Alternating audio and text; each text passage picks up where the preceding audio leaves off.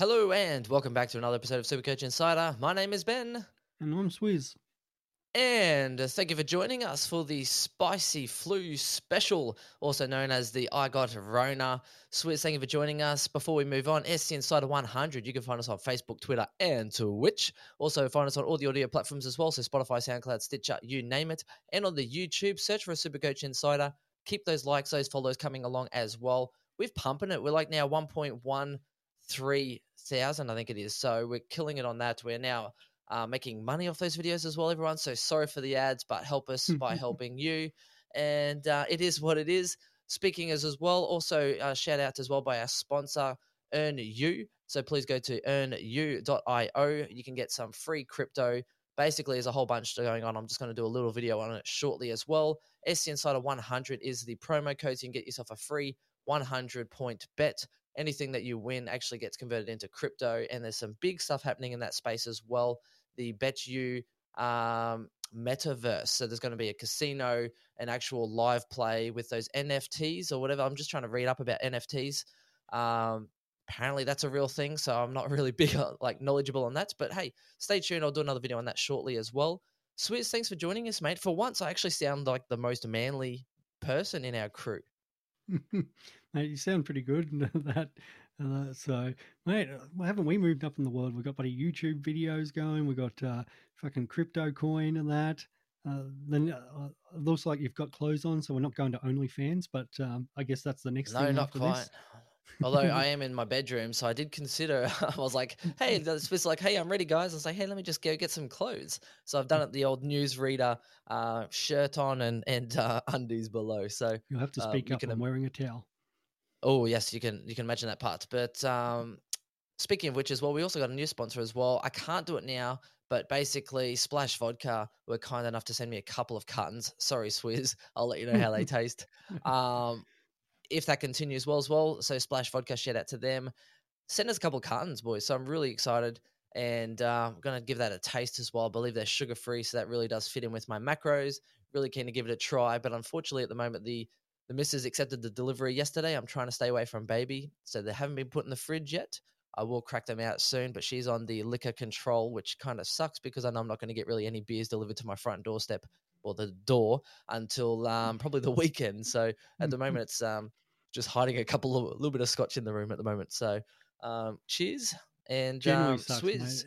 mate. It sucks. I was unwell the week before, not with corona, but you can't go out when you're feeling crook anymore. Like the moment you do one little cough, the whole world turns and looks at you like, "Why the hell are you out? You got corona? You're giving me corona?" So it's just that's not going away anytime soon. So unfortunately, yeah, you've got to isolate. Mate, And I'm on it's just, holidays. oh, I'm on there's nothing holidays. I am worse. on paid leave, and then I get corona. If I got corona like during the term, then I get paid. Well, not paid, but I could Mate, take you sick leave teachers to get get a plenty week. of holidays. To get a No, week off, mate. okay. And I was like, so Okay. now if I get to, like the only plus side is I get to keep my sick leave in case baby gets unwell.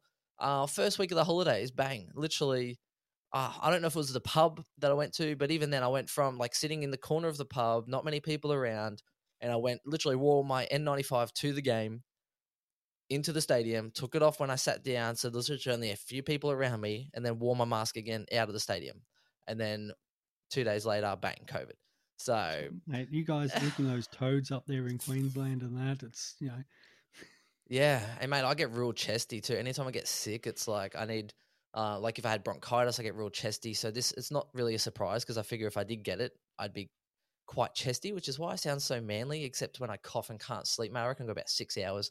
But hey, PS5 games, I'm so keen to watch all the games this week. I might just follow me on Twitter, SC Insider 100. Just look for us because I'm going to be tweeting the shit out of everything. I swear to God. Yesterday I was like, hey, I'll do my draft tips post.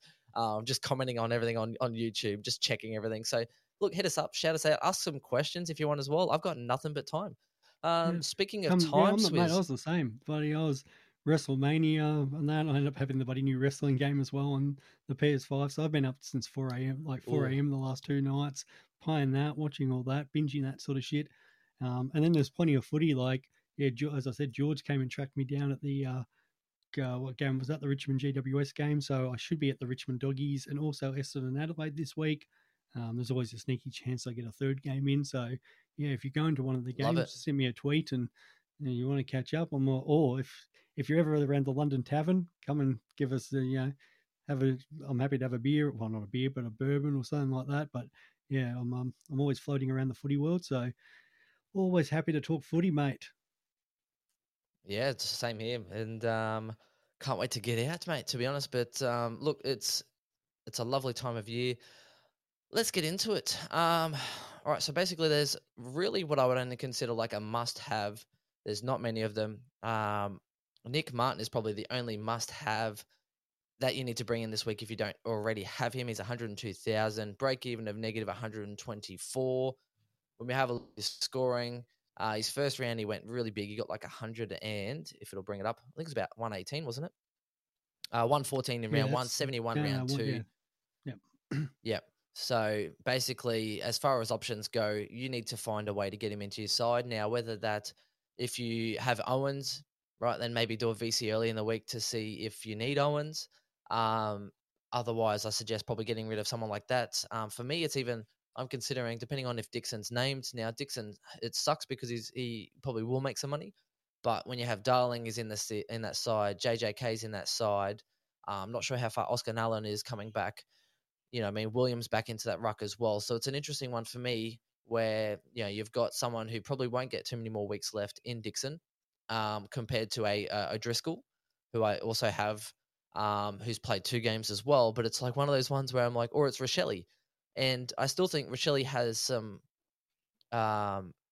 good scores in him. Right now, unfortunately for Swizz, who brought him in last week, you're kind of handcuffed to old mate Rochelle. But for those who already started with him, now I'm kind of looking, okay, well, if you're holding, you kind of have to hold for probably at least 5 rounds, right? Because it's 3 rounds until he gets rid of that crappy score out of his cycle.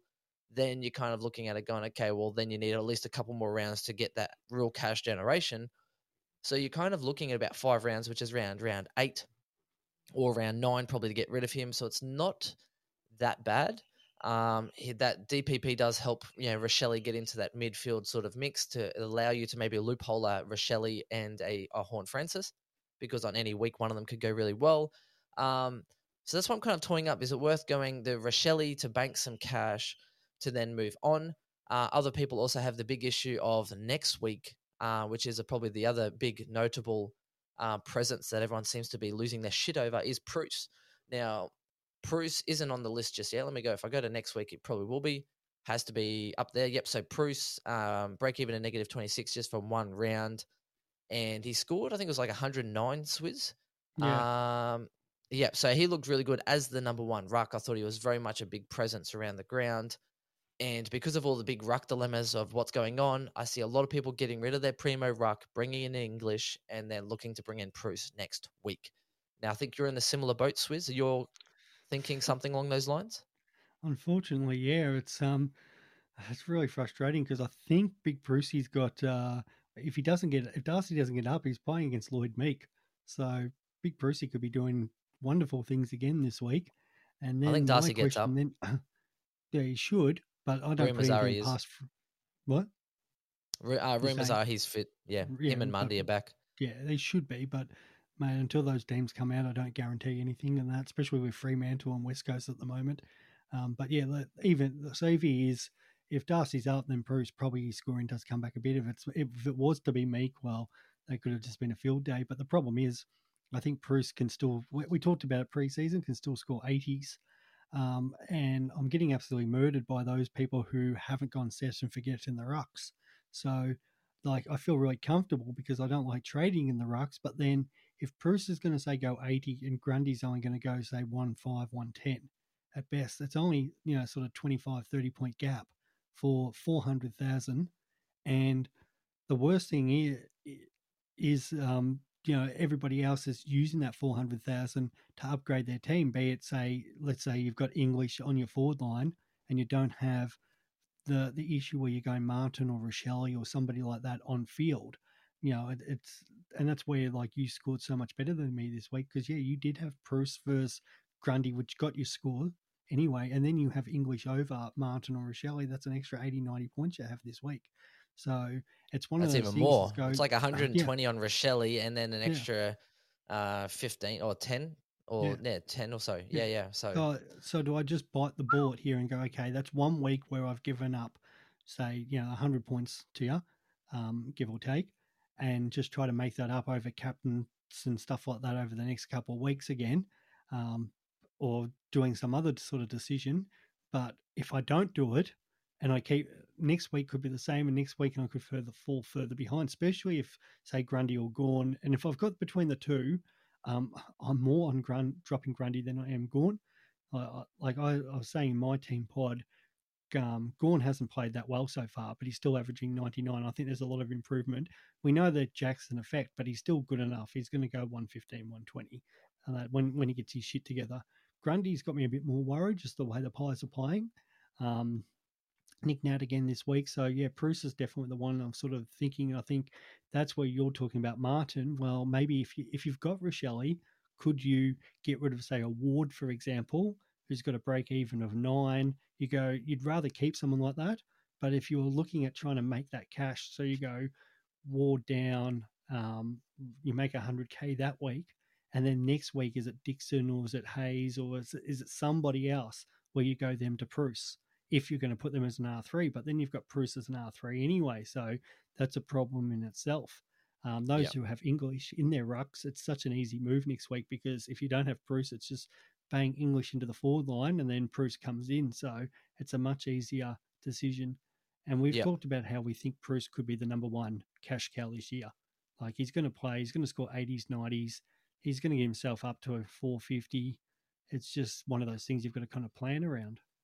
And they won last week, so it helps with the structure going, well, he won. So, do you know what I mean? It's easier to kind of back in Bruce that way. I think it also helped that, who's the other one that was playing backup ruck was playing, I think, defense. Briggs. Briggs. Or so Keith. That kind of tandem, so basically I think that tandem sort of worked a bit better. I think there's a lot of space in it. Now, if you don't have Bruce, obviously wait a week, check the teams to see if he's named in the ruck and see if Flynn's also named or not, because that's probably going to be a big factor. So even next week, you'll be able to see the teams announced again to see what's actually happening. So I think it's a wait and see on that space. I'd prefer to have him on field. That's why I liked the whole English premise there. So I know a lot of people are trying to jump on the English train before it kind of leaves the station. But it's an interesting one for me. So I think realistically between here and say round 6, you shouldn't be trading unless you have some real big issues. Now, if you play for overall, you might see some really big glaring issues that you want to try and fix. But again, everywhere you try and fix that might leave gaps elsewhere. So it's one of those ones where, like last week, Swizz tried to, make the percentage play and then you lost points in that week. So hopefully, you're back in that process where each other week it'll come forward. I still think Gawn and Grundy look like they're the best options. Now, I know Rolly O'Brien had a good week just going out, but that just gives me even more confidence that Gawn can probably towel up Lycett this week. It's one of those ones where if I had both, I don't think I'd be trying to jump off ship. I only went with the English and Bruce train because I wasn't sold on Gawn at that point in time, and it just bought me time. Now, I well and truly knew Gawn could have started like a house on fire, and I'd be like, oh shit, okay, well, I need to try and get him in ASAP. Whereas for the people that sort of followed me in that train of thinking, we're like, okay, so that time that we've bought, it's now people looking to get off a Gawn or Grundy to come and join me on the train that I chose. So there's now less risk in the decision that I made because initially I know a lot of people were like, chucking up a bit of a stink. So it is one of those things, and we don't have a crystal ball. I think just try and back yourself in, but try and make less trades. Less trades are better. Now I know, Swizz, you're looking at trading and stuff like this as well. The only real trade I'm looking to make this week is Nick Martin. And I have toyed up with the idea of going a Rochelle to Nick Martin and then actually using that money, because I had a look before and I was like, hey, I could go Berry to a Green. I could go Berry to a Heaney. Do you know what I mean? I'm like, I could sit pretty, save my trades for a little bit, get through to that round 6, work out who those DPPs are. If Tom Mitchell comes in as a DPP, bang, I can be the first guy to get him as a forward. Or at that point in time, I can go downgrade somebody and then literally go a Berry straight to a Steele or an Oliver and then get an extra VC or C option instead of, because a lot of people have 3 options. Rucks aren't doing it. So you're not going to be VCing or putting a captain on a ruck at the moment, right? So basically it's one of those 3 big primos. Now, if I can get a premium, go get a 4th premium on top of Cripps, say, let's say 5 premiums then in the midfield, then you have better choice for VCs. You have a better choice of options and try and get an actual bona fide premium instead of trying to use a trade to go for someone and hope that a Tom Green continues. And that's a big one that I want to touch on is the Tom Green factor, because we don't know. But what do you think based on how we started and where you think Tom Green can end up for GWS, Swizz? Yeah, he's the second most traded in player this week, Tom Green. Yep. So well done to those. There was a few that jumped on him last week, and they went Whitfield down to Green, or Whitfield to Bowie, and then Berry up to Green, which looks a genius move right now. With Hopper out, just shored up that midfield time. He's built very similar to Clary, and that's where we talk about that sort of young player and Cripps combined, yeah. And Cripps, yeah. So, around the ball, kicking goals. They did have a real soft game against the Suns, so that was something that really did help him. So he's not doing that every week. And then the other thing you've got to think is sort of Kelly, Taranto, Canelio have been the ones sort of swapping around.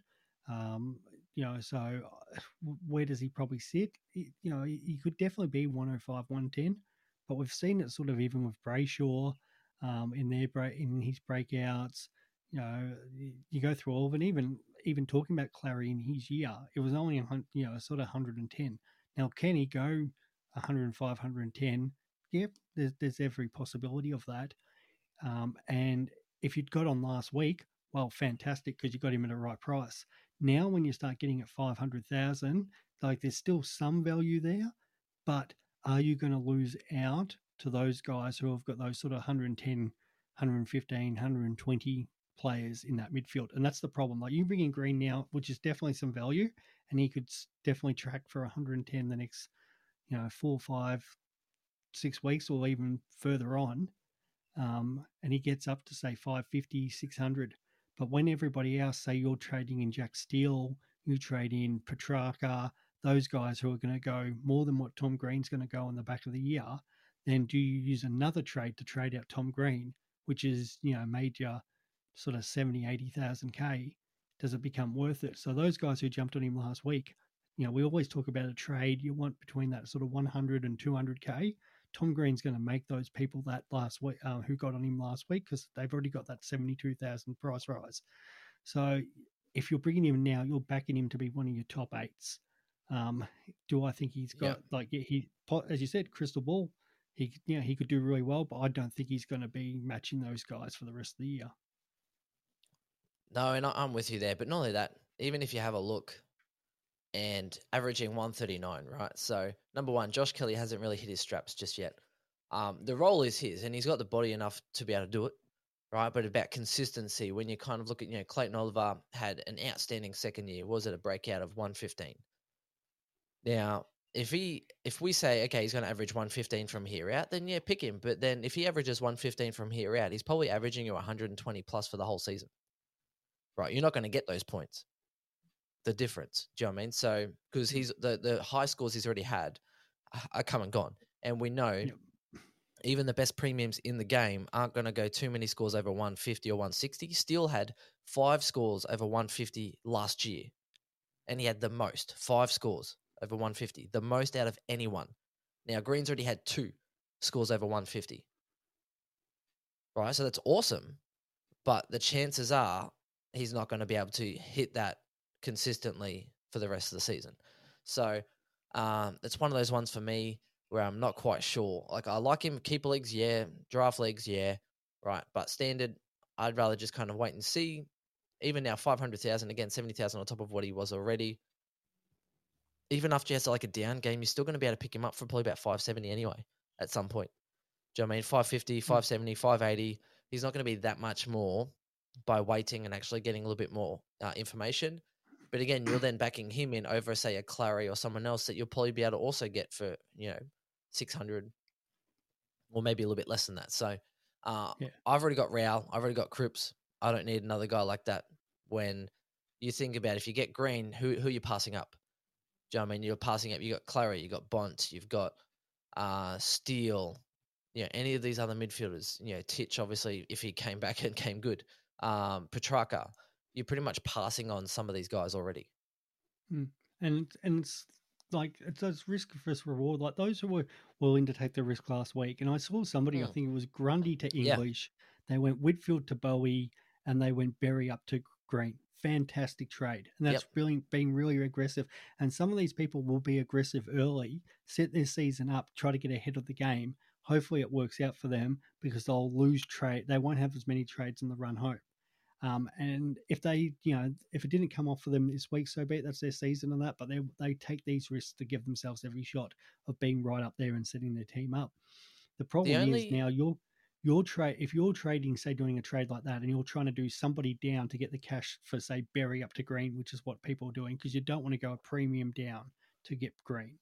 So what's Green going to score now? Like an extra, like 20 points, 30 points more than Berry each week. So what are you doing to get, now if you've got that cash, it's a different story. But if you don't have that cash, what are you doing to get the extra 200,000 to get Berry up to Green?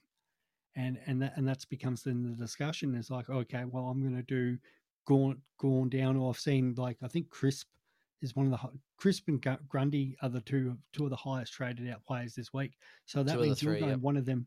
one of those big premiums down to make that money there. And there's no guarantee that those points that you're going to get for going, say, Grundy down to Bruce, is that might be the same amount of points. Berry to Green, well, actually, it could be less in the long term. Berry to Green, it might get you an extra 20 points, 25 points a week, but you've burnt 2 trades to do it.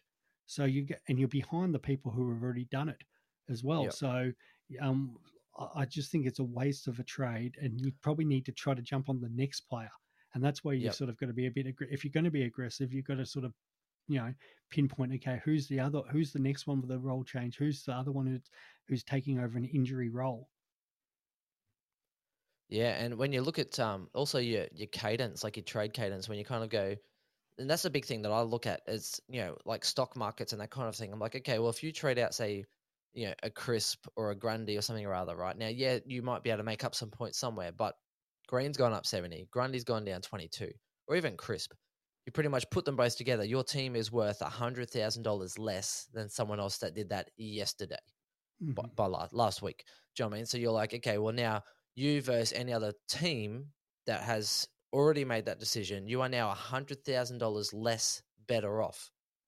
Now, the only way it works is if this person becomes a must-have, where everyone wants to get them and they're going to pay overs and you're going to pay unders because they end up being a must-have. So I'm talking Ridley several years ago. I'm talking Aaron Hall last year.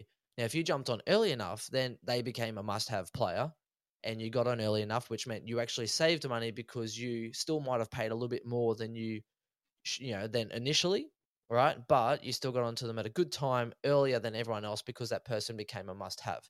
Now, if they don't become a must-have, then you end up with someone who's probably not a top 8 premium in their line. You have spent $70,000 more than other people did take that risk on, and then your team is worth less. Right, so there's the checks and the balances. The only way it works off is if you are adamant that this person becomes a must-have ownership. That's the only way it works out. So if you think Green's going to kill it and average you 115 for the rest of the year, average 120 total, cool, go for it. Whereas Steele has probably started a bit slower, but I still think Steele's going to average you 120 plus or more for the rest of the year because of his high ceiling. So automatically there's 5 points per game on Steele over 20 rounds that are left, or 19 rounds that are left. Do you know what I mean? You kind of go, okay, well, there's 100 and something points there. Yeah. So, And there's always the start of the year, mate, where we see some teams who start off really well. Like we talked about the Crows last year. The Suns usually have a history of doing it. Like the Hawks have started off really well. Then some of those younger guys get tired, and there is a drop off. Travis Boak's a good example of that. Every year he seems to start off really well on fire, and that averages 120, 125 at the start of the season. And then the whips start cracking. It gets to the middle of the year because he's that sort of older guy. And then your Wines and all of them start finding their feet and just start taking over. So there are some of these situations you see early in the season where, say, because Kelly is more of a slower starter, and they'll play him up forward, let it get in because he's had such that injury history. They let it's a high pace, high intensity game. So some of those players, if they don't work their way into the season, they break down and they get injured. So, they can throw young Tom Green in there, young, hungry, wants to go in there. Round 6, 7, he's probably going to burn himself out a little bit. And then Green comes in, then Canelio, Taranto, the bigger body, the more mature players when, it gets to those colder months. And you've got to have those big bodies in the midfield. That's when they start doing their thing. So, Well, what I happens think, when the other Green comes back in? Toby Green comes back in. well, Taranto probably plays more that's the midfield. other, and I think that's the problem as well, because the Giants are looking at going, well, how does any club solve one of their best players out? And you go through each week about how close the AFL system is, and you look like, okay, Dusty's missing from Richmond. Everyone's like, oh, well, you will rely on him. But the Giants are very much like that. Toby Green is one of the best players in the game, one of the best forwards in the game. How you can't just replace them with a VFL player. So to do that, they've had to move Kelly. They've had to play Taranto. They've had to play some of their best players down there. Because you can't just bring some VFL player in to replace that. So they've had to change their structure. Green comes back in, their structure goes back to normal. So so you probably see Green then, you'll probably spend less time on ground. They'll get Kelly into those CBAs, especially when they need to win those close games. And he probably does drop back to say maybe even it's 100 as we get to the middle of the year. No, I agree. That's probably why I'm avoiding that train. So and then let's move on. Let's look at this. We could have the same discussion about Brayshaw. Like he's one massive score, the 176. But playing GWS this week too, he's definitely getting tagged. Hands down. It's going to be cheap Shaw. Like he's going to be that cheap. He's going to get more tags. Now, last week he got tagged, and it was funny because they actually sent him to the bench, right? Oh, and no, let's try and lose it. Yeah. I was let's try and lose the tag. We'll put a go on. Yeah. Oh no, the other Brayshaw. No, he's cooked. Don't even go there. He went 70, 170. That's fine. Yeah. I can see why you wanted to talk about the Freo one. Yeah, definitely. The tag. I'm talking about the only standard relevant Brayshaw. Yes. Well, I just heard some talk about because of Brayshaw being the hype guy this week because of his 176. And then everyone's like, oh, well, he's going to get defender status and stuff. But that's he had the like whole a record. thing. He had a record for marks. Marks. It was the most ridiculous thing because the Bombers don't have actually wingmen. I was watching that going, the Bombers have all these inside midfielders, even though they've had a couple like Merritt being out this week, and how does Dev Smith fit in? But they've got McGrath and Heppel and Hind, and these guys all come off the half back line. They've actually got no wing. So Langdon and Brayshaw had the biggest field day in the world. So, but you're right in saying about Freo's Brayshaw. And the Giants will definitely send 2 taggers and do the exact same thing this week because it worked last week. So why wouldn't they? Yeah, well, they had, I think, and they had a player in Foley go to him. So, and they're like, oh, I know how to break a tag. They literally, Brayshaw goes off and goes, okay, well, when I come back on the field, maybe they know I won't come back on the field. So it's almost like, hey, let's change my jersey. Let's put on a fake mustache and let's just go out there. Hi, I'm not Andrew Brayshaw. And even then he got absolutely dominated to the point after halftime, West Coast are gone. Right, well, we need to try and win this game, or we're going to have at least a good shake at trying to win this game. So they actually released a tag, and instead of it being like a less than 30-point deficit, they got absolutely trolloped.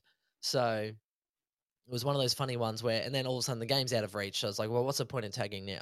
Same as Lachie Neale. Fourth quarter, they're losing by 80 points or 50 points or whatever it was, and they're like, oh, okay, well, as a tagger, it's like, what's the point in trying to lock down one person when your whole team's getting flogged? Mm-hmm. Do you know what I mean? It's like, what's the point? You're not winning the game anymore. So I think Brayshaw still got a high 90s, which I thought was quite good. He worked his way back into it. But GWS probably aren't going to let up, right? They'll probably even run a 2-tag system again. De Boer's the best. He's just straight out the best tagger in the competition. So, but he gets the pinch hit tag. He gets the pinch hit tag now, which is even better. Hey, so now De Boer actually can. Yeah, go on. Sorry, mate. No, I was just going to say, hey, Ash, you go and get some early running into him, put some blocks on, put some early work into him. When you get tired, I'll come and pinch hit tag and just make his life even more miserable. It's absolutely beautiful. If I didn't own Toog and have the VC on him this week, not like I could use a captain anyway, but it was beautiful. Absolutely beautiful. Yeah, it was unreal to watch. And fuck GWS. The way they did it. And De Boer was actually good getting forward. So that was the problem a couple of times when Ash went to Toog. De Boer can get forward, take a mark, and kick a goal, and they'll do the exact same thing this week against Freo. They'll expose. So I expect De Boer to probably be starting midfield against Brayshaw, and then when you get those stoppages up around, say, the GWS half forward flank, Ash will go to him there, and De Boer will just float forward with no attention at all, because who's putting attention in the tagger? Yeah. And he'll just get on the end of it. Or even if, say, Took went forward, then it's like, oh, Ash is just resting in defence. Oh, hello there. It's like the old rugby league state of origin. It's like, Walker's on.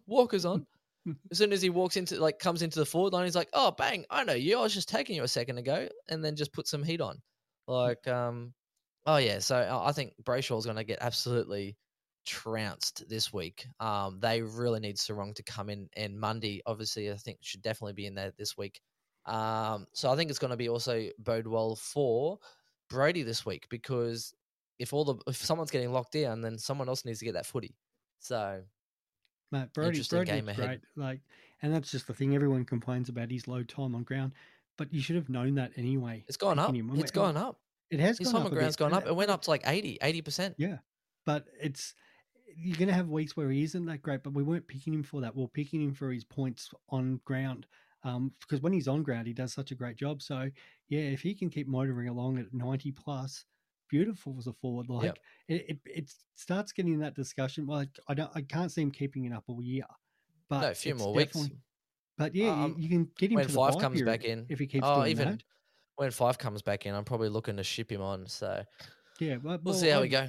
It'll be interesting, because they might, like, Fife's still another 5 to 6 away. So we're starting to already talk about round 8. They might even, the first couple of weeks, Fife might even just play forward just to get his body in there, and that, like, it'll depend how Freo are travelling as well. If Freo win these games as we expect, then they'll probably want to bring Fife back in and get him in that midfield, or they might even go the other way and go, well, let's not rush him back because we might need him for September. Where if they might be losing some of these games, they might be more keen to, rush him back and then play him in that midfield. So it all depends on how Fremantle are going. This is the big week for the bet I have with Chris. I need Fremantle to beat GWS in Fremantle, because at the moment they're 2-1. Now 5 is a parlay. 5 wins out of 10. It's basically even odds money back. I need 6 out of 10. He needs 4 out of 10. So if they win this week, then that's 3 out of 4, and I only need 3 out of 6, half of the wins. And Fremantle do have a real soft draw at the back end, although it's not as soft because they play Collingwood and stuff now, which I thought was soft. But Collingwood have been little feisty buggers, unfortunately. So they've actually been good. I know. They've been good, and they were like second last, right? Or were they? No, where were they? They were pretty low on the ladder, and North Melbourne are still shit. Maybe third last in the end or something. I think they won the last couple of games or something, didn't they? Too. North Melbourne smashed. No, they might have actually been. I'm trying to think. No, I'm talking about North. Second last? No, they might have been, because where did the Giants end up having their pick? And that it was like, I can't remember. Giants were a little bit later because they went Callahan or whatever it is. Collingwood got him at pick 4 or something rather, I think. Oh, maybe they're a bit later. Anyway, let's move on now. So Nick Martin obviously must get whoever out you need to, basically. I don't care if they're playing or making cash. Martin, you need to find room for. Outside of that, so Hugh Dixon, don't jump out if you don't have him. He's not a must-have. If you have him already, awesome. I wouldn't be going out of your way to bring him into your side, because I think you might be disappointed. The other reason I'm thinking about holding Dixon, mind you, if he's not named this week, then he's out of my side for Martin. That's pretty much self-explanatory. Otherwise, I'm going to hold Dixon as a bit of a loophole. Gallant, we spoke about, forward. All right, so fairly tall forward. Tex coming back in as well. He's not always going to kick 4 goals, right? We saw that with Rochelle, got 5 goals and then fuck all. So even worse than Rochelle. Don't go do it. Don't go get rid of Rochelle for Gallant. Thompson, Dow, pick at your own risk. I think it went like 50 in round 2 and then 100 in round 3. Presti coming back. We hope, obviously, Dusty might come back at any stage. We don't know, but even still, when you talk about a $200,000 player, you need them for a run of 4, 5, 6 rounds, really, because it's a slower burn. I don't like it. No, mate, I don't, because yes, like, I'd like to see us play a few more younger kids through the midfield and everything like that, but it's, after we got beaten, we're playing the Dogs, as well. So they might be trying to sort of change it up again. And even just the fact that we're behind the Dogs. So if I'm picking those 200 guys, like, yeah, we talk about there was some risk involved, but we could still, like, we all kind of put Cherry in because we were thinking he's going to be number one ruck. Brody without Fife. Canelio coming back is a different story. But there were, even McGovern, there was like a role change there. Berry slightly more expensive, but we know he's done it before. Where Dow, he's a young fella with a lot of question marks. And you only have to have a look at what happened with Ginnivan last week. He had to go do a tagging role, and he played really well early in the game, but then obviously petered out. So I want more confidence. Didn't Chris go, Ginnivan? 200,000. Yeah, he did. Didn't Chris? Oh wow, yeah, painful. Started well for him the other because he ones was up and about. Yeah, and then because he kicked a goal and after in the that, third kicked a goal. Yeah, no, painful. The other one, not a must-have. So Skinner not named this week. Rolled his ankle, I think it was last week. 6-day break, not going to get up. I think Cleary's coming back into that side, so it now makes it even more questionable for Skinner because Aliir is 1 week closer to coming back, so that makes it a little bit harder. Less weeks for him to generate cash. So if you have him already, I made a little bit of a joke on Twitter saying, "Oh, if you have Skinner, then there's a perfect loophole for this week." Oh, that's right, they play first. No loophole. That's how talking about shit my Port jokes are. Adelaide, if you Yes. if you didn't jump on Jackson Mead, his break even's -3. It's coming off a 78, and I think he had He that played well because last week. he played First one really was well. Made a couple little mistakes, but yeah, that second game he played was sub-affected 18, sub. and his first game was a 52. So that 18, you'd expect him to score way more than that. So at 150,000 as a midfielder, if you want, that's the last chance to jump on him. It's a bit more expensive because it's you'd rather At get least these he's got guys that that sort of 79 or whatever. But yeah, still don't like paying overs for him. Speaking of I don't sub-affected scores, either, but if he's probably the one other rookie outside of Martin where you're going, well, he's still got the negative break even. That 18 is going to come out of his score this week, and that, like, if you needed to bring in a rookie for more cash, he's probably the one. But at the same time, it's not, you're not confident around it. no, he's probably one of the Port players that could probably hold their head high, I think, from last week. Yeah. Speaking of sub-affected scores, you got Nod. Now, Nathan O'Driscoll is the Nod master. It took me a little while to get what the Nod stood for. Someone asked me on YouTube or something or other saying, "Oh, do you reckon the Nod gets up?" And I was like, "Oh, yeah." I was like, "Oh, I don't think he gets the Nod," because I was like, "What the fuck's he talking about?" Nathan O'Driscoll, the Nod, had a sub-affected score in the last week. This week, he was actually on track for another real shit score. Got quite a few disposals in the last quarter. Once they started to actually get some momentum on West Coast in that last half, especially that last quarter, kicked a goal to really inflate his score a little bit. End up getting a 49. Now, he doesn't scream pick me because he does have that low score. I don't know if he's going to get named with a couple of those ins this week. I think Lucky Tucker's out with concussion, so again, that helps Brody. He might get another game this week, but I think he's also quite vulnerable. If Sarong's back in, if Tucker's in there, Fife coming back soon, O'Driscoll's probably one that makes way, which is why I'm considering going O'Driscoll to Martin. Now, it's one of those ones because he still could make cash, but with that low score in his cycle, he needs to play at least another 2 rounds to kind of actually make some cash and then some. So you're looking at maybe 4 to 5 rounds to really make your cash. And the other one as well, Sam de Koning. Now, obviously got knocked out on a low score, so his break-even's not that great either. Projected score, which we don't really pay much consideration to, but it says he's going up 20,000 this week if he gets a 34. I thought he was pretty good last week. In some of the Amy series, I think he looked better in the intra-club series there. Now, obviously got knocked out in the first round, and he got a 38. He was on 38 at halftime, or 30 at halftime, was on track for a 60+, got knocked out. So he's another one if you really do need a defender. I could see that, but realistically... a few people do. That is possibly an easier one if you do have McCartan, because if you needed to get a rookie in to make cash and you already had Martin, let's just say you're got, I don't know, some sort of injured player, or you want to get somebody up, you're like, no, I want Green, or I want to bring in Steele, or I want to bring in someone like that, and I need to make some money. You could put McCartan up forward, or you can even put SDK up forward. because he's a dual position and you can have loophole them. And yeah, he's a big part of their structure at the moment. Obviously, him out there allows Stewart to do what he does. Because they do like to free him up as much as possible. So I'm not expecting great scores from him, but I think it's the defensive version of Kaczynski last year, where he's just going to plod along. He's going to get his 40s and 50s, and then one game he's going to go 100, and then he'll get us a bit of cash. But I think it's going to be a real slow burn with SDK. Yeah, no, I agree. So that's why for me, I don't think he's a real must-have because at any week, I think Chris highlighted the fact Geelong also have a lot of talls, more than any team. Geelong have a lot of talls.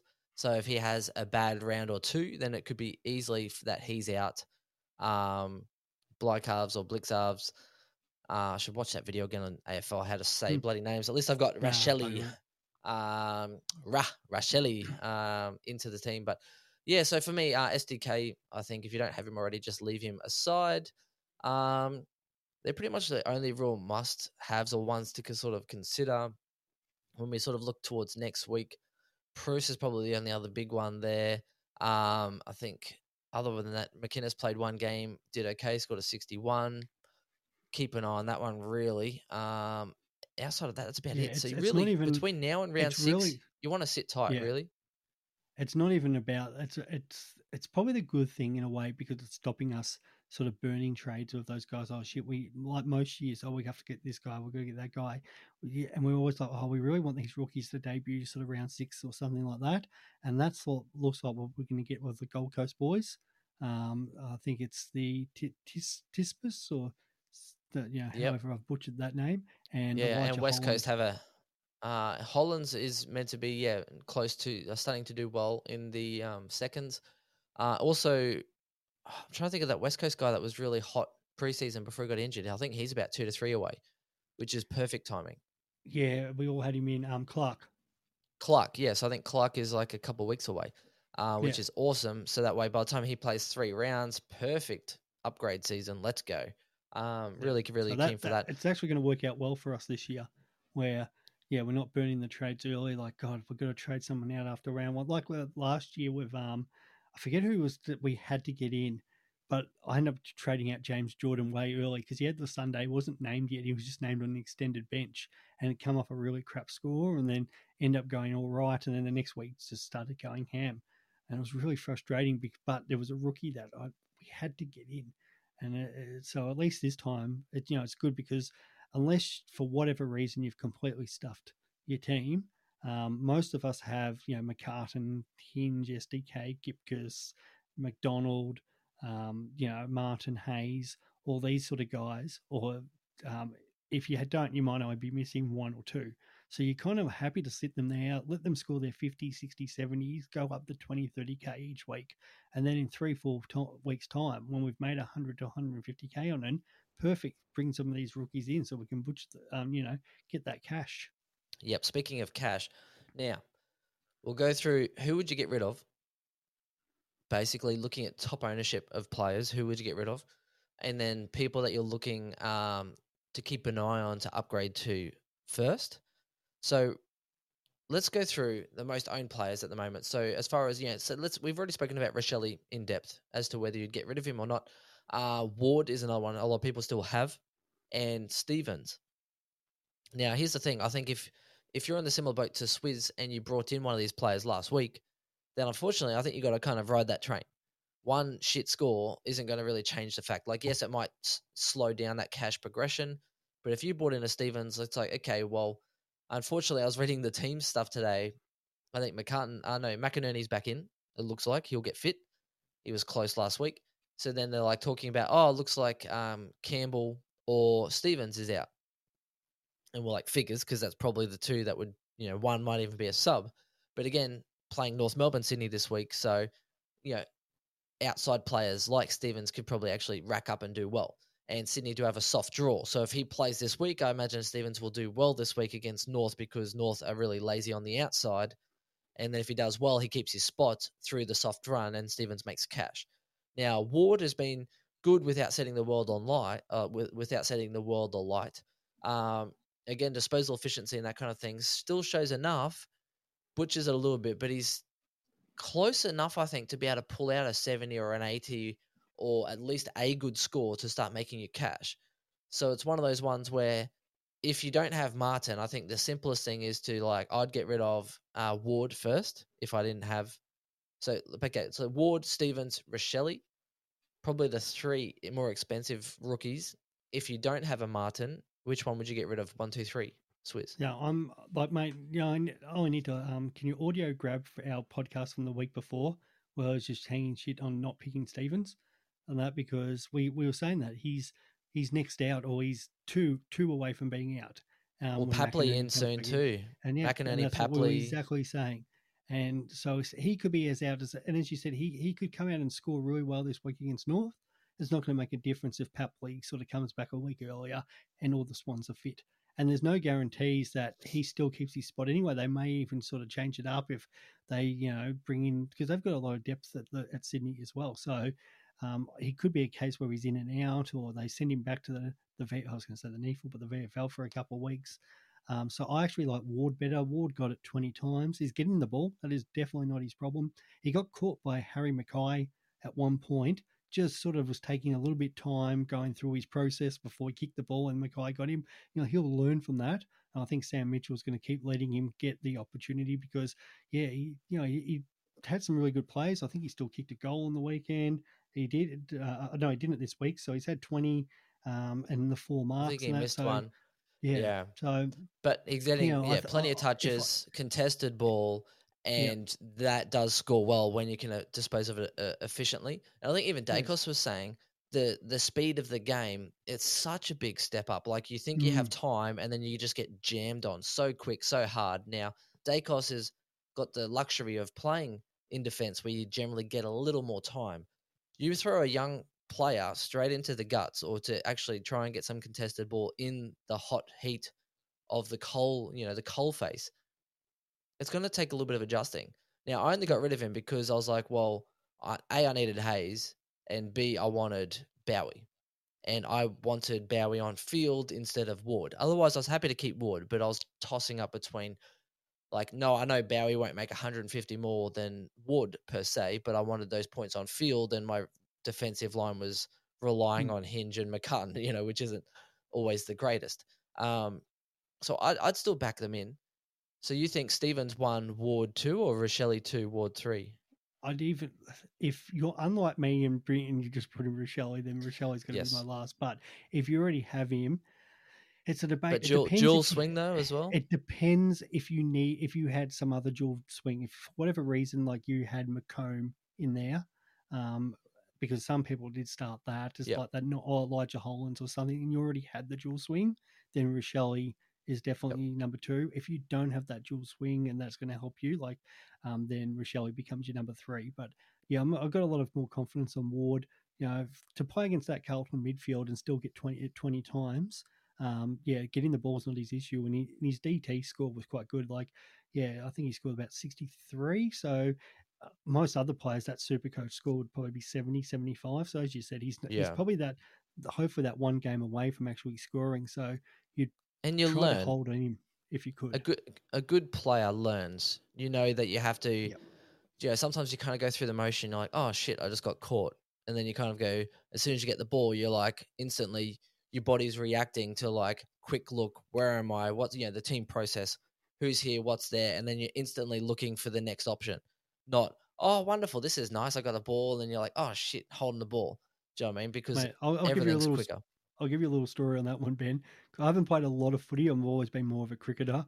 And that, for those who know me, they'll definitely agree on that. But I still remember when I was playing under 16s, and that, just kind of was loping out of the fence. This kid, it would have been 110 Ks, got me, tackled me, and I'll never forget that. And every game I played there, every time I got the ball, it was quick hands or quick kick, and that, you learn very quickly when you get tackled by a big guy, and Ward would have learnt that. Harry Mackay, probably the second biggest guy on the ground. Next time he'll get that ball and he'll be dishing it off straight away. Speaking about flashbacks, right? Number 1, under 16s, Division 1, MVP right here. Probably the highlight of my life. MVP in the grand final. The other story, talking about big fellas, under 16s, he kind of I think some guy was like jersey punching me, right? Like being real annoying. It's kind of like I'm trying to think of that Fremantle bloody annoying fuck that you just used to get under your skin. Oh, Ballantyne. Ballantyne, right? So he's there, jersey, just the old jersey punch, right? And I'm not a fighter. I'm a lover, not a fighter. I don't fight, right? And his jersey punched me. I was just like, are you fucking kidding me? He did it again. So I literally took a swing at him, completely missed, like fresh air, completely missed him, right? And then we fall into the ground, and there's a few like rough nuts in my team. So they're all running over, just tackling people, wrestling people. I end up getting up off the floor, right? This guy's grabbing me, and he was pretty much kind of like a Sanderlands of under 16s. He was about 100 kegs, and I'm like 70 maybe, 1.92 meters tall. Like we're talking about Sanderlands built, big ruckman. Picks me up and goes, "You want to go, do ya?" And I'm like, "Nah, I'm good. I am good, bro. Like I am good. No, thank you." I still remember this to this day. I was just like, I took one swing and there was a bit of a scrap metal, and I think it was on video. And some of the boys in my team loved it. But yeah, the ruckman picked me up, and I'm like, "Nah, I'm good, mate. No, thank you." No thanks. No, I'm glad my little incident of footy. It's amazing the stuff you used to remember playing footy. So yeah, that's definitely something young Ward will know. So, looking at some of those guys, the most traded out players this week. So obviously Rochelle is number one, but then you've got Grundy, Gawn, Ward, and then Jack Crisp again makes the list in the top five. Well, on my team reveal, I actually said, hey, if I could go Whitfield to Lloyd and Crisp to Stewart, I'd be happy. I would love it. But I'm not sure it's worth 2 trades and $150,000 out of my equity to make it happen. Do you know what I mean? Like I want those guys and I still want to bring them in, but then I've kind of got to just allow the natural progression on letting those premiums, hopefully that they bounce back, and just letting them sit, because I'd rather have an extra premium than wasting all my trades and all my equity too soon, trying to sideways and try and fix things. And that's where the difference is, where Crisp is playing West Coast this week. Yes. Who, especially on the road, and we saw what Crisp did against Adelaide the week before. So it's one of those decisions like, okay, we're going to trade him. He's going to come out and score 120 again. Where VC. the different, yeah, we'll say VC, yeah. Where the different story with Grundy, for example, I can understand that a little bit more because he is playing against Natanui. So the rucks are a bit of a different story because it's a one-on-one more battle where, those calf backs against weaker teams. Yeah, why would you want to trade him out this week? And that, like, I can understand because people are like, oh my God, it's 85, but still 85. Like, some of these primos aren't scoring that great. Like, if you're going to trade someone every time a primo has a bad score, then you're going to be out of trades very quickly this year. 5 players that you don't have in your side, premiums, that you are desperately trying to upgrade and get to as soon as it's trade season. Yeah. Do you want me to start, or are you good? You go, mate. You start, definitely. Yeah. I've got a couple in. Right. So Clayton Oliver, Steele, that's 2. Grundy, that's 3. Lloyd, that's 4. And is there another midfield I'm missing? No, probably not. I'd probably say maybe even Stewart or Hall, depending on how they kind of look. But that's probably my 5. Like Steele, Oliver, I'm really keen to get in, which is why I'm thinking even if I do trade, to get in Martin, then I'm trying to get rid of some of these guys trade aggressively between round 6 to round 9. Lloyd, I think, will drop a little bit of cash, but I'm really keen to get him in, or Stewart, or Hall. Probably, I think, all those 3. Actually, no, I've only got room for 2, don't I? Fuck. Fuck Aaron Hall then. Oh shit! Don't make me laugh. Yes. So Oliver, Steele, and Max Gawn, because I don't have them. I'm waiting for that price to drop out, and I'm really keen to get on those extra VC, high scoring premiums that I want in my side. Defense, I'm not as fussed about just yet, especially if Dacos gets defender status, then he can go back there and solidifies quite a lot for until around the bye series for me, and then upgrade those other players. But Steele, Clary, Gawn, some extra VCs, especially if you only got 3 or 4 deep in that midfield. Go hard, try and get these other premiums in that you need as some of your early upgrades, or if there's a better price point coming up.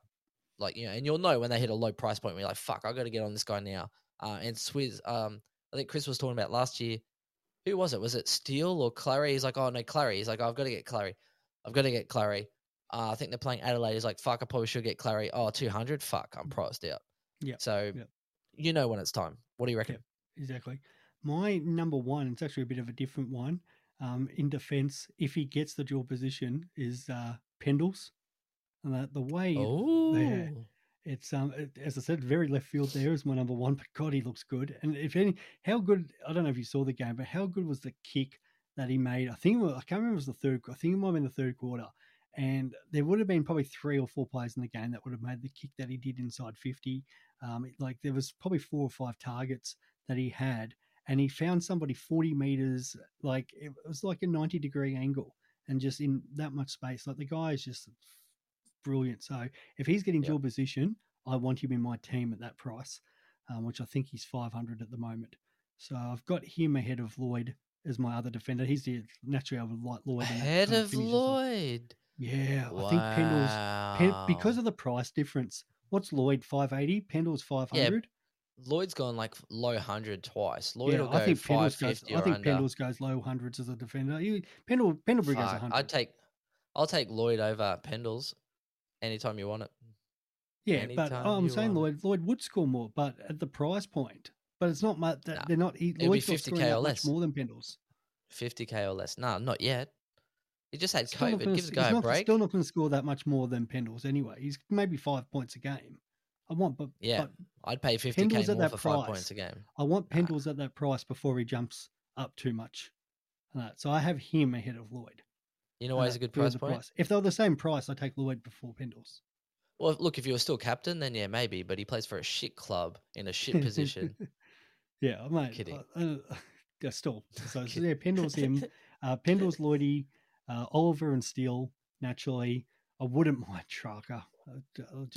I think yes. If he gets a couple more, one more low game would be perfect, and then jump on. I'd probably have Tracker ahead of Clary, and that at the moment too, just because he's got that chance of getting that. Yeah, I think Clary's more consistent though. He is more consistent.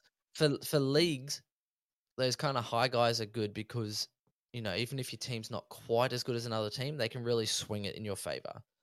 Overall, though, I think consistency kind of pays. I'm taking value, and I'm thinking Tracker is going to get a lot more cheaper than what Oliver is. Oh, yeah. I'm looking at this year particularly, I think, and that's what I kind of went in at the start of the year, value, right? That's why I went Cripps. That's why I went Hewitt, because I'm hoping they'll go up in value, right? But if they get COVID or something else, then I can trade them at more than I paid for them. Yep. And there's the value, right? And if they do well, which they have done, like English, I thought it would buy me time, but I didn't think English was going to kind of drop value, right? So it's one of those ones where if you pay a Mozza, and you have to pay some for your VCs and Cs, but don't pay an absolute Mozza because you might end up having to trade them anyway. If they get COVID, and we've seen already, they could be a close contact out for a week. Fremantle coach has been out for 2. Mundy's been out for 2. Robbie Gray's not. He's basically, I think, gets cleared Thursday morning, and they're like, he's not playing Thursday night. So a COVID could actually mean 2 weeks out. It's one of those ones, and then all of a sudden you're literally trying to bank on a Ward or a Stevens or a Shelley, and you might get kissed on the dick, or they might score you a 30, 40, 50, 60 maybe if you're lucky, and you're losing 60 points per week, and there's 120 points already. So that's why I'm also keen on saving trades. My fifth would be Grundy if I end up going Grundy to English, because I probably want Grundy back, and that's the thing that wants to stop me from doing it.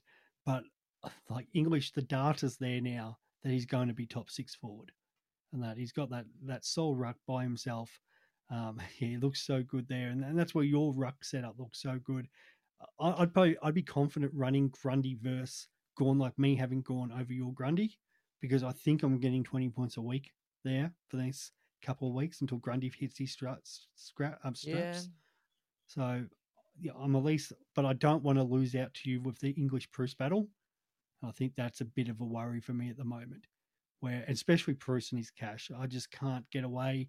If I've got Bruce on the side, I don't want him just sitting on the bench. Like, why do I want 80 to 100 points sitting my bench every week? No, it's got to be if you have that English, like what I've got, Bruce in the ruck, English up forward, and that way those other forwards can be kind of sitting on the bench earning you cash. It's an interesting one. So speaking of,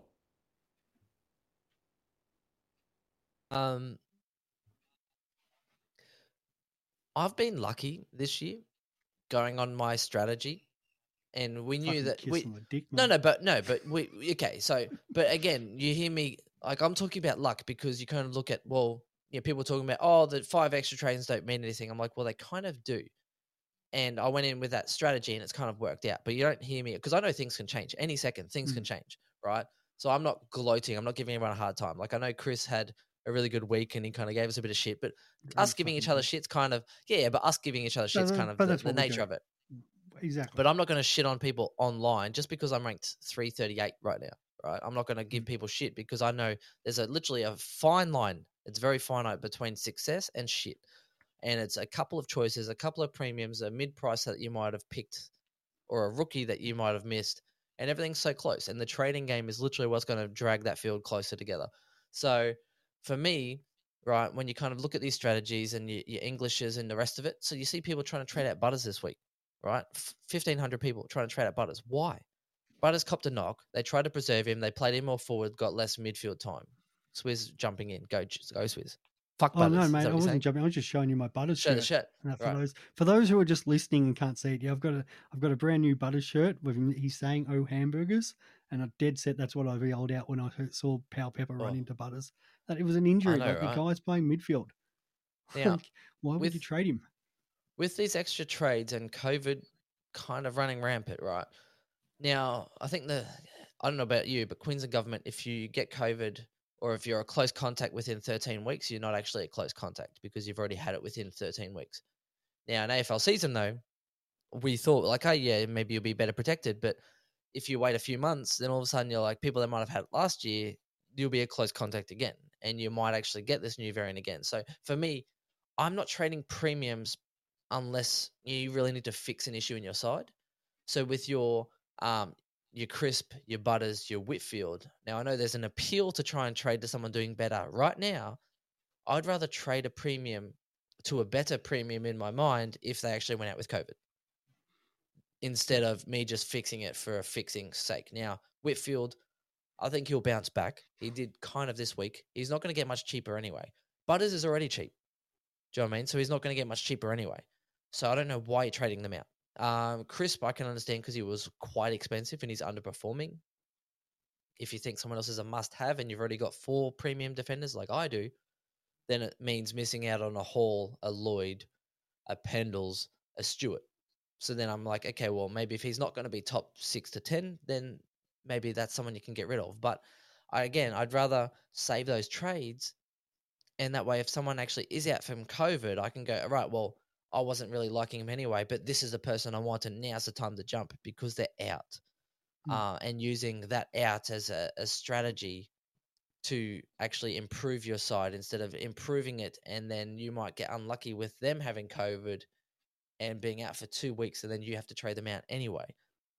Yeah. You know, And that's what do you why reckon, Swizz? Final I thoughts? agree. Like Whitfield, because I was going off what I kind of saw the week before with the injury, but this week you've got a little bit more data. He actually looked all right, but they did smash the Suns. The Grundy decision or Gorn decision is like I can live with that one because we're talking about Bruce, who's probably going to be one of the best cash cows, maybe outside of Martin, who looks like he's going to make a lot of cash. But you've got a guy who's 200,000. He's now in the side. They won with him. You get another week to look at him anyway if you don't have him.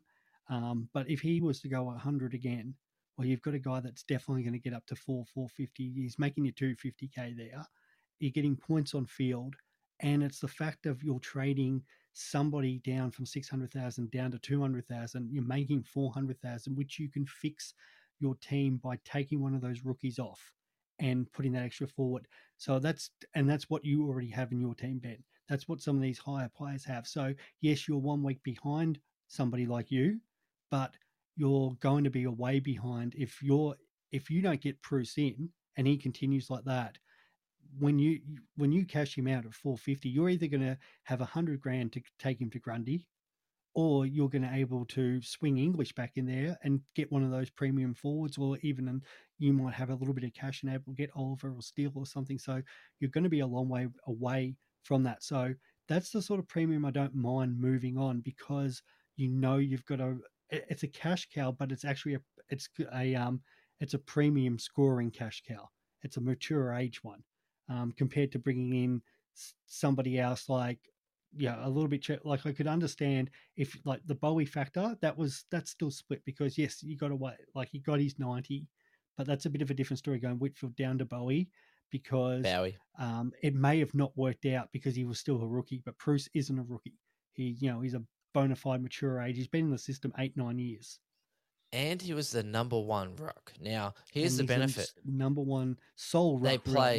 They play Saturday, which means that you're going to know at team announcement tomorrow before the first bounce for, was it Sydney? No, Port Adelaide and Melbourne. So you're going to know before that game as to what's actually happening. So you will have an actual idea as to, okay, well, Bruce is number one ruck, Flynn's emergency, and then you're like, awesome, Grundy or Gawn or whoever to English if you want it. And then that way you get another week to watch Bruce, make sure he's named for ruck again the following week, and then make that decision. And you're not losing anything out by still having English there as your R2, because you can still bring him down forward at some point, and it's shown enough that English is going to be a top 6 forward. So in 1 week's time, yeah. So you are trading premium for premium, but you're fixing your side at the same time. So because if you don't get English this week because of that 99, so he only went up 40k this week. But if he was to go monster Richmond, which he has in the past, and very most likely could monster Richmond this week, and let's just say he goes 130, 140, well, you're done. You're not getting English in. And that he's just going to be way out of your price range. Yeah, I think you're right. It's either now or not until buys if you want English. And by the buys, you could have a lot more. And anyway. the benefit is that there's also only 15% on English before this week. I thought it would be higher. I think when I got him, when I started him, I think it was about 8%. After round 1, I think a few people made some tweaks. And then by the end of round 3, 15%. Now you look at a whole bunch of other things, people really, I think they're kind of like, oh, but rucks have a bad first week. And then they watch 2 weeks and like, oh, shit. What am I going to do? And now it's like, oh, shit again. Grundy, who we thought was doing well, had a 120, a 90, 10, whatever, low 100. And now a 90-something. They're like, oh, shit. What do I do? And, English has just gone bang, bang, bang. But again, English isn't that much of a different ruckman to Grundy and Gawn. And here's the funny thing. Dogs have, again, a soft draw coming up. So if there's some times where the ruckman could actually get a hold of him and go forward and kick some goals, it's probably in the soft draw coming up. So I quite like it. If you don't have English, I'd like to say, no, don't get English because I'm one of the 15% that have him. I kind of don't mind people jumping on because, again, I always know that whatever they've already banked in their score is what I'm going to have ahead of other people. Yep. I like him. And it's one of those ones where you kind of, the more you see it, you're like, okay, well, as a forward, and that's the big selling point, as a forward, a guy that is already been spoken about being the number one ruck, even if Martin does come in at some point to give him a chop out, it's not going to affect his average that much. Because he could always go a 90 anyway with Steph there, but we know already they're preferring English as their number one, saying that they think he's ready and they're impressed with what he's doing and they're giving him a chop out. So unless a team's really going to be rocking up with a strong 2 ruck and they need that win, and they'll probably just push Steph saying, mate, we need you to play more time on ground this week and smash yourself because you're going to get rested next week, basically. Otherwise, his time on ground will be low. English will still chip away. Their draw anyway, up until round 10, is so soft that even if English by some miracle happens to play forward, I still think he kicks goals and still gets ruck tap time while Steph's on the bench. So I think it's still win-win. If you don't have English, now is probably the time. I think now is when their draw gets soft. Sorry, Swizz, for Richmond. No, that's it. No, the flip side, but say if a trading Grundy, is last year he went 76 against Geelong. He always struggles against Stanley. Stanley's He didn't play. deceptive. So yeah, he is. He's a good defensive ruckman, and that's kind of how we go. He's just got that track history of going low against. No, he's had the odd game and there here and there, but hasn't When gone did that well. Geelong? And he's also struggled against Riley O'Brien when he's played him. So he does have Nick Nat, and then it's the Lions, and then it's the Bombers. So You know why though, Swizz? yeah. Whenever he plays Adelaide, you feel like he gets robbed. That's terrible. And sorry, while I'm on the pun train, when's Geelong playing Richmond? Because I would love to see Stanley and Ibkus play on the same fucking field. I think it's later in the year, thank God, because they'd freaking flog us right now. West Coast was, last year against West Coast, he went 134. Then he plays the Lions, he went 162. And then he plays the Bombers, and he went 153. So he's these next three opponents, and then I think he's got the Suns after that.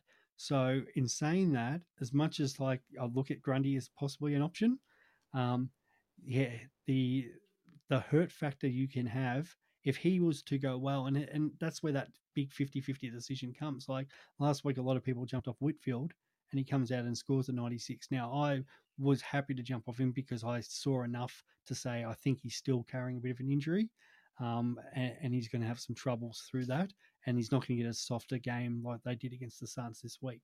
But it's buyer beware, as you said. Or sell beware on this one. If you trade your premiums, that can really come back to hurt you. Yeah, I found that out last year, which is why I felt like GWS had a few more tricks up their sleeve. And if I traded Whitfield, I'd probably get absolutely laughed at by Grimo. Josh Kelly, everyone, last year. How well did he go after I got rid of him? So, again, role change. That's why I'm kind of looking at, I guess, Tom Mitchell playing forward. Hawks are competitive. They've won a couple. They nearly won that game as well. But when it gets down to the crunch time, do you know what I mean? I think Titch is probably one that might go back into that guts. So I'm trying to have a look at the moment as far as, the DPP conversation. Now, I don't know who did up. Do you know who did up this, the photo switch as far as? Yeah, so someone's been tracking different sort of scenarios. So Brayshaw, defender, but shit Brayshaw, Melbourne. McDonald, defender. McDonald gets forward stats. That makes sense because he's been, trying to have an impact forward of goal. Hoff as a defender, doesn't matter. He's not really relevant. Dacos as a defender and 73% defense. Now, you can't have three positions. So Dacos is already mid. Do you know what I mean? You need defense to be higher than forwards. You can't get three positions. Cherry, 67% ruck, so that's kind of something we knew. Butters will get DPP. Heaney will get DPP, but interestingly enough, only 38% midfield time, so 61% forward. So that kind of goes into the fact where Heaney wasn't playing pure midfield that we spoke about. Pendlebury 60% defender, so that's what we spoke about. Still getting 40% mid, so that's where the scoring is still buffed because of that 40% mid can still mean that he can still score some good numbers, and it really helps supplement that. Parker's an interesting one. Currently 35% forward, right? Now, probably helps with Papley not there. McDonald didn't do well, so out you get. Papley kicked some goals going forward quite a lot. 35% is the threshold. Now, it's not going to say that he's going to be 35% the whole year, but I'm kind of looking, and Tom Mitchell as well. Bailey Smith is also in that 36% category, so they're close. Now, if the next 3 rounds Parker goes and plays more midfield, well, that's you shit out of luck, right? And then at round 12, you're kind of upgrading anyway. If by some chance he gets forward status by then, sure, Parker finishes strong normally. So I'm kind of looking, and I'm holding off. That's why I'm probably not going to bring in Heaney this week, just because Parker, Smith might get forward status. Pendles looks like he's definitely going to get that one there. Lipinski as well is currently on the borderline of 35% as well. So it's one of those ones where I'm like, well, even Lipinski could go 100 as a forward. Do you know what I mean? So if you've already got 3 forwards and Cornelio maybe even as your 4th, who looks like a keeper, it makes it hard. Now, Horne-Francis, it doesn't look like he's going to get DPP because he's now 32% forward. So if you're holding on for Horne-Francis to get a forward status, it looks less likely. Now, number one, LDU knocked out. They kind of need someone. I thought he was very impressive. Not super clean, but contested ball to get it to the outside. I thought he was very impressive. He was at a lot of CBAs that I could see. Gave away a 50-meter penalty, which kind of killed him a little bit. Gave away a free kick, but got some in return, so that kind of balanced out. But in the contest at CBAs, I thought Horne-Francis actually held himself very well. And I think that they should kind of continue with him there a little bit. Good for his scoring. I think he probably goes around that 70-odd mark, Swizz. I don't know about you, but unless Horne-Francis comes out and plays a lot more forward in the next few weeks, he might actually not get forward status. Yeah, there's a chance because of those injuries. So you'd hope, so I'll speak about him and then Parker. So you really hope that LDU comes back this week or next week, and then that'll push Horne-Francis. And you probably, because of that, it's not going to take a lot of percentage to change it. So if Horne-Francis could have 50% forward the next couple of weeks, then yeah, he's going to get enough to change that percentage and get there. But it all depends if North were to have any more injuries, because he's the next. It's shown he's the next in, and then Parker. Yeah, you really hope with Papley not coming back until round 7 is the hope. If it's earlier, then Parker's not going to get that status. If he doesn't come back to round 7, then If Parker's forward status, I am going on him after round 6. Oh, absolutely. I He'd swear be the to first God. I traded in that week. Oh, sure. It'd be like Christmas came early. I'd be like, fuck Heaney. Who's this Heaney guy? Parker. Yeah, 100%. Exactly. Yeah. Parker's not going below 100. No. Like, absolutely. Because he's going to play midfield. The Swans are going to be contesting for finals. It's just a no-brainer, that one. So, and even if Titch is forward, if Titch somehow gets forward, I don't know how, but if Titch somehow gets forward, I don't care about his 80s. I will take those low scores and I'll be like, thank you very much, sir. In my forward line, get the fuck out. And that's what we talked about Kelly, and that's what we talked about, the possibility with Green being out for Toby Green being out for the Giants. When you get these long-term injuries early in the season or suspensions and stuff like that, it opens up a possibility that one of these premium forwards goes forward for a while. And Josh Kelly, you'd love to see it maybe like this week or that again go up and play for a lot of forward time, because he could still be a sneaky chance if he got 1 week where he was still spending a bit more time up forward or something like that. Or like Dangerfield used to do, he'd get an early injury in the game and then he'd go rest forward for the rest of the game because they're just, we'll get you through today. So we really want one of those premiums to get just a little niggle and that, just nothing major, and then they go play forward for that game, and then that boost their percentage, because all of a sudden that game they get 80% forward time and it skews their percentage in a good favourability. Yeah, and Sydney, last year they kind of started strong and then the youth of their team kind of started to suffer from consistency, right? So it's like, okay, well, sure, Warner, get your ass in there. Rowbottom, get your ass in there. Golden, get your ass in there. Do some early hard yard yakka. Put your body on the line. Get that ball. Right, do us well, do your team well. Papley comes back in, and then McInerney comes in, so that kind of shores up a defensive spot. Lloyd might even get up on the wing, and then all of a sudden, like Parker can then get his ass back into that midfield. And by that point, DPP, Kelly last year forward. After that, midfield, killed it in the midfield. Now, if we had that DPP last year, literally, you'd be like after round 6, you'd be like Josh Kelly forward, fuck yeah, bang, lock him in. This year, 100%. So I'm actually, that's why I'm kind of not wanting to sell myself on too many forwards or defenders. If I'm going to upgrade, I'd be probably trying to do it now in one of those other positions. If you have more than sort of 3 or 4 forwards, don't go any further, because one of those two things might happen. You need room. You honestly need room this year more than previous years. Otherwise, Heaney in my side 100%. And I still like Heaney. Right? I think he's going to have down games. But if Parker's there, fuck yeah, I'm taking Parker. Hands down, without a doubt, I would take it. Better ceiling, better consistency, better midfielder, and can still go forward and hit the goals. Parker goes 100 plus, easy. Heaney, from here on out, maybe 100 or lower for Heaney. I don't know. Final thoughts, Swizz? Yeah, no, mate, I agree completely with that, and that's why I think with last week I kind of made that decision of not going Heaney. I was looking at it and going, well, I think Hall's still going to be one of the top defenders. So if I'm bringing in a forward or a defender, I want a premium, like a guy that I'm banking on to be top 3 in that position, where the midfielders, they're going to lose more people out of picking up dual position. So, but you still know Oliver and Steele and Trucker and all those guys are going to be your top guys. So yeah, you don't try to go too crazy with it. You don't want too many rookies on field, but at the same time, you want to leave a gap. So I've got 4 defenders in the if you include Hewitt as my D4, and up the forward line, it's just sort of still Dunkley and Butters. What do you and mean? Then If Hewitt's like one of the best averaging he defenders is, right he is. now. What do you mean? Yeah, If and I'm gathering he's still going to be top 6. if So okay, so let's bank like him in. So, okay, that's Cornelio, my top 4. if And then Cornelio's it's like, averaging yeah, okay, 100 Dunkley, plus, Butters, Cornelio, and then I'm happy to fit English in there, but I still want 2 gaps in both because, and the problem is still, like if you look in defence, as we said, you still got Lloyd and Stewart, and then if Pendles becomes available on the forward line, like we've still got Taranto and Duncan, but then on top of that, what happens if Libber or Parker or these guys come available? So you don't want to squish in too many. And I've seen a couple of people, they're like, oh well, I didn't want the rookies on field up forward, so they've got 5 primo forwards, and you see that usually in team of the week, which is good for that week. And credit to them, they win $1,000. That there's no knocking that. But long term, you want to bring in those premium midfielders early and get those guys happen, because you're going to pick up guys on the way with this new dual position rule, which has sort of changed how we think about Supercoach now. Yeah, no, I agree wholeheartedly.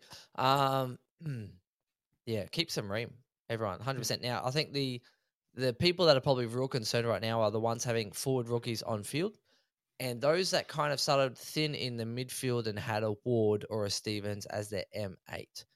They're the 2 areas that I would probably say are vulnerable. Now, vulnerability, we mean on any given week, you might do well or you might do shit. They're the 2 areas that I'd probably look at solidifying some kind of strategy, whether that's bring in a premium mid early or bring in a premium forward early, especially when you hit that round sort of 6 mark. Shore it up. Fix whatever line you really need to try and get that flimsy rookie, the one that might go you 81 week, 40 or 50 the next. Fix that. If you had Ward on field, fix that. If you had, if you're relying on a loophole, and it's hard because rookie roulette between Hayes and Martin and Dixon, etc. Fix that. Right? Yep. And that's get some better. Yep. And that's where we were talking English Bruce for either Gordon Grundy, where I'm not knocking that, because if you have English, who let's just say is going to go, say, 100, which is like what you have, Bruce is going to go, but say between 80 and 100, and he could very much go 100. That's 200 points each week you got there on field. So you need, if you've got one of these rookies and you have someone as bad as, say, Rochelle went last week, you might have somebody go 40. You're now relying on Gorn or Grundy to go 160 to just get the same amount of points, where the other 2, it's just, you've got confidence in what they're scoring. So somebody like you that started, or friggin' Abdul of the Richmond Forum, who's let me know many times about starting Wits. Hey, Abdul had McDonald, so fuck Abdul. Yeah, well, McDonald brought him he back got to just fucking desserts for that, Mr. Abdul. So, playing deep defender. So that's the one I more can see people wanting the trade, because you're still getting 2 guys, one who's going to be still a premium, and the other one, so your Grundy versus an English is still a premium in just a different line, but now you've turned a rookie like Martin or Rochelle, who would be still, you've got on your side, but now they're not on field anymore, and you've got Bruce, who is you don't look at him as a rookie, you look at him as a lower premium. So that's fantastic for you, mate, and it looks good. So when did this become the English and Bruce show? Oh, mate. Well, it had to, because and you keep saying, like week, I have, and I'm like, bless mate, my you've done well there. I'm pumping you up. Somebody's got to pump you up with this fucking corona and stuff like that. Yeah, true. You're not getting no love from the wife this week, mate. So, I actually last night. Actually, we need to finish this podcast. Yeah. So it was like, okay, hey, if you want some fresh air, wear your mask, come outside, get out in the balcony, get some fresh air. I was like, well, if I'm going to walk through the kitchen and go into, to the balcony area, I was like, so I put some gloves on. I had a mask on. I was like, no one's fucking here. Baby's asleep. I can spray some bloody Glen 20 shit on the handles. I was like, fucking grab some scotch. Walk downstairs, grabbed all my podcasting shit, grab some more scotch. Come upstairs, and then she's like, did you go downstairs? I was like, yeah, to the office. And she cracked the shits. And I was just like, I want my stuff. Anyway. Oh, mate, that's unlucky. But no, it's been good. She's making me food, though. She's holding strong. She's got baby 24/7 right now, mate. So I'm literally playing PlayStation, watching footy highlights, making podcasts, coughing my fucking lungs up, and that's about it, mate. I'm literally stuck in. Look at my new studio, guys. Check out Twitter. Look at Twitter. I took a little photo Yeah, actually, it's really good. I did see at the end that. of my bed. Yeah, at the end of my bed, I got the TV. It's Yep. this is the smaller TV. It's the downstairs spare TV. I think it's like 50-inch TV at the end of the bed. Next to that, I've got a desk, and I was like, I don't even care that this desk is in the way with all the shit. I was like, I'll go the long side around the master bedroom, climb over the bed to go to the shower and the bathroom and shit. I don't care. It's a little playground, Swizz. I need something. Ladies and gentlemen. I love it. Yeah, no, that's good. I've got the PS5 up on the new TV right now, so that's you need good. Call of Duty, mate. You need to be grinding the bloody I've diamond probably camo. got that as well, mate. I'm just working through some stuff, so yeah, no, I can't complain at the moment, and I'm just about to actually go off and see the lovely Laura, who's Richmond's physio, and that's so she's going to go work on my back and shoulders. So, I'd love a massage right now. Mate, I feel great. fucked. And especially that I have Richmond's one as well. So she's awesome. Stop it. Stop it. Mate, I get a massage and I get to talk footy. Like what? And I get to talk footy about my own team. What's more? Hey, ask about Gibcus. Ask about Gibcus and see if he has a spine to hold. Say, hey, does Gibcus looks like he's got a pretty strong back? Does he have the spine to hold up Richmond for all of 2022? There's your question. Okay, I'll ask her. Anyway, that's it. That's about 5 minutes of shit talking at the end there. So, like me, I've probably dozed off. I'll see you later, everyone. See you, Betty. Thanks, mate. Thanks, Swizzy. Right, bye.